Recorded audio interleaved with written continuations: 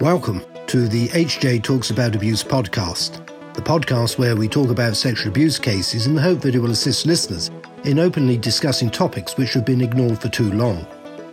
This podcast is brought to you by the abuse team at Hugh James. We are lawyers, so we tend to speak about the legal aspects of abuse cases, but we aren't too shy to speak up about the broader issues faced by survivors of sexual abuse too.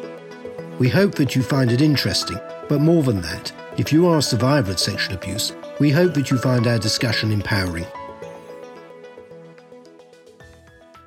Hello, my name is Alan Collins. Welcome to our latest podcast. I'm joined today by my colleagues Hannah Hodson and Danielle Vincent. Hi, Danny. Hi, Hannah. Hi, Alan. Hi, listeners. Thank you for joining us. Before we get underway with this latest podcast, which is about voyeurism and in particular 24 hours in police custody and its episode on voyeurism, I need to remind you all that we discuss sensitive subjects that can be distressing as well as troubling. It's invariably concerned often with child abuse and sexual abuse generally. So if you think you're going to be troubled by any of that, now's the time to switch off and go and do something else. Otherwise, please do stay with us. So as I said a few moments ago, we're going to be discussing voyeurism and how this featured in the latest episode of 24 Hours in Police Custody. And it's you, Hannah, who have suggested that we discuss this in this podcast. So I'm going to hand over to you to explain by way of some background or an intro as to what featured in 24 Hours in Police Custody. Yeah, thanks, Alan. So I thought this would be a good one to talk about. If anyone doesn't know what 24 Hours in Police Custody is, it's a programme on Channel 4 by Bedfordshire Police. So it basically films different cases that the force deal with. So the latest one, I think it was actually on last week, was on voyeurism. So this case followed a man who was convicted of voyeurism. I think the case was actually in Luton. And the episode basically highlighted how his behaviour, the perpetrator, escalated from filming women without their consent to then going on to raping someone. And I think that's kind of what the episode was trying to portray to people, that, you know, voyeurism, which people might, if you watch the episode, the perpetrator was sort of trying to say, you know, he hadn't raped her. He was just filming someone, trying to make out that it wasn't as bad, you know, as raping someone. But I think the point was to portray that actually people who start doing these types of offences do progress onto much more serious offences such as rape. So this victim, she was a young woman who was on a night out in Luton. I think it was a Saturday night. I think she was drunk and she wasn't let back into a pub or a club. And as a result, she started to walk home. I think she went down an alleyway. And I think she had a wee down the alleyway, and he was basically lurking, the perpetrator, and that's when he filmed her without her consent and raped her. Yeah, all sounds pretty grim. I suppose there may be some thoughts or feelings that, voyeurism is just, you know, the classic sort of, I don't know, peeping Tom type scenario, but that's really sort of belittling what is in fact a serious offence, which can cause a lot of distress and, like you're saying, can escalate to, you know, even more serious crime. Not that voyeurism isn't necessarily always serious anyway. And, you know, you've only got to look at social media and see complaints of, often seems always to be men on train filming without consent. You've got, you know, upskirting and these types of problems and issues. So it's quite a sort of common scenario, if I can put it like that, which sort of suggests perhaps a sense of entitlement in some quarters as to why they think they can behave in that way. But of course, I think what you're getting at, Hannah, is that the programme demonstrates how the sort of offending can escalate, and in the case that you're talking about, resulting in extremely serious crimes being committed. When we were discussing this, Hannah, before recording this, you were saying, as apologies, I haven't watched the episode, that there was an issue in regards to DNA, and actually all the video footage on his phone went towards supporting that, you know, without the lack of DNA evidence, that this was still likely to have been enough to get a prosecution. Yeah, exactly. So it was the way they filmed this was really good, actually, because as I was saying to you, Danny, at the beginning of the episode, I really thought he was innocent. He came across very well in his interviews. He was very keen to get forensics done, and the forensics actually came back and, didn't link him to anything. But it was actually when they got a hold of his phone and they recovered lots and lots, not just in relation to this victim, but lots of different video footage of this guy. He was daily walking down the streets, putting his phone over people's fences if people were sort of sunbathing, topless, things like that. He was even filming people through their windows, getting out the shower, people down his street. So I think that's what really sort of helped to get the conviction. We, a couple of years ago, actually had a similar case, but it was in the workplace, Alan. If you remember, we had somebody the two employees, and one was filming the other over the toilet cubicle. Yeah, that's right. And in the end, that individual was liable and ended up having to pay out of his personal pocket damages and costs for the filming of this. So, I think this is a great case to highlight, Hannah. And this series generally does cover really difficult topics. This type of behaviour can take place not just on the street in a nightclub, but, in the workplace. Technology is always getting better and better. We've seen, and we haven't actually covered it on a podcast, but I've seen a lot where people are now taking in detectors to Airbnbs to see if there's secret cameras.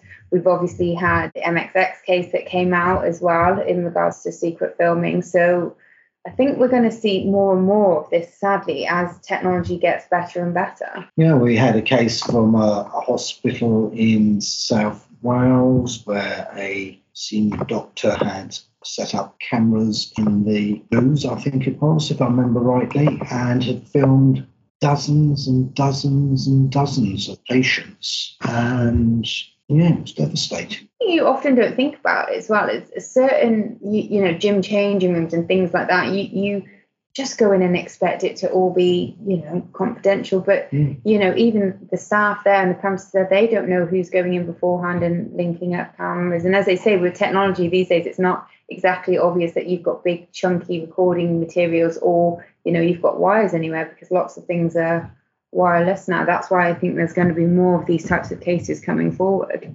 Yeah, it's being reported an epidemic of this sort of crime happening at the moment.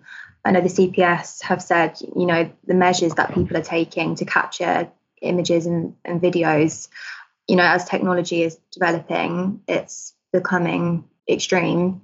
From March 2019 to March 2020, the police recorded just under 11,000 cases of exposure and voyeurism, according to the Office for National Statistics.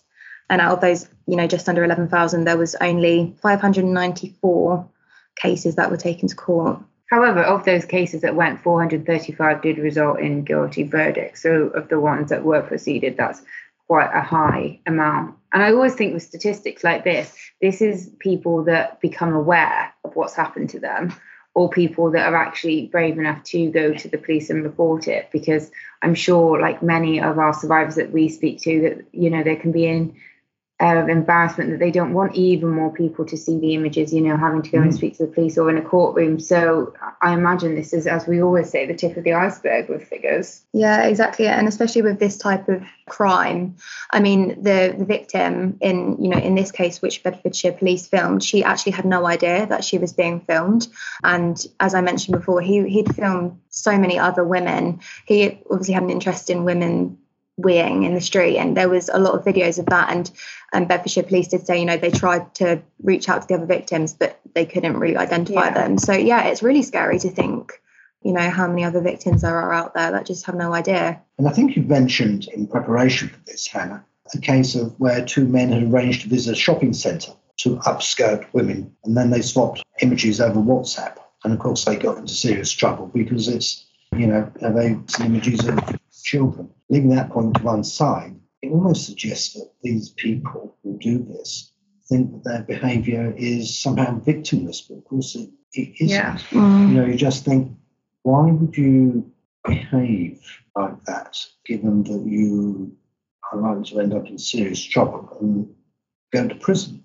Yeah. It's almost as if they think in their brains that what they're doing sadly, is we're also victimless. looking at this in this respective children now, phones younger and younger and younger, really young these days, probably primary school age. And then you've got situations like we now all have AirDrop on your phone, so you can send a picture message to all different strangers. I had an example of this as somebody I know told me they had to reprimand their teenage son because he went to a football game and sent everyone that was in the vicinity AirDrop of something at, the other teams, something juvenile like that. But in the same instance, you could share an indecent image, and if you've got your AirDrop on, that image not only is on your phone. Imagine if that's a child-related pornography image, so that's then on your technology, so the stress you've got, but also you've got these images. But the tech of things like that, and then having it with younger children who may find this quite funny, not understanding the implications, again with upskirting, you can see that being young teenagers, it's an element of should they be old enough to have the phones, but parents give phones these days because of safety measures as well. So it's a real balance. Yeah. And I don't think parents necessarily know what their children are doing or ability. I don't think the thought crosses their minds, in my experience. Until I had this conversation to a friend, I actually didn't know that I know that you can AirDrop to your friends, but I didn't know that you could AirDrop an image to, everybody at the same time that's got their AirDrop on. I find that quite frightening. Yeah, I think it's definitely, the element of especially children becoming normalised to it. As you say, Danny, like young children are being given social media, phones. They don't necessarily understand the implications. And when you've got apps like Snapchat where they think the picture can just be deleted or, they're not understanding, the implications of it. And I think with how accessible porn is and things like this to children, it's almost like they're normalised to it. And which is then when you get the things like we're talking about now. And, even that there are shows these days that push everything to the limit, don't they?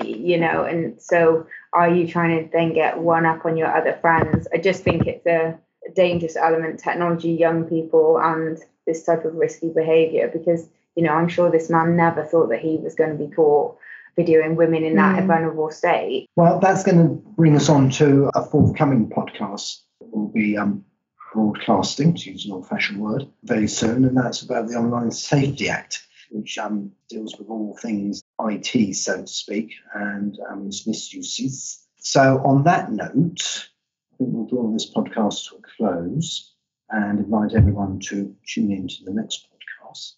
So, as always, if you're listening and you have any thoughts or comments, please do not hesitate to contact us. Otherwise, it's goodbye from me, it's goodbye from Danny, and it's goodbye from Hannah. Bye, listeners. Bye, listeners.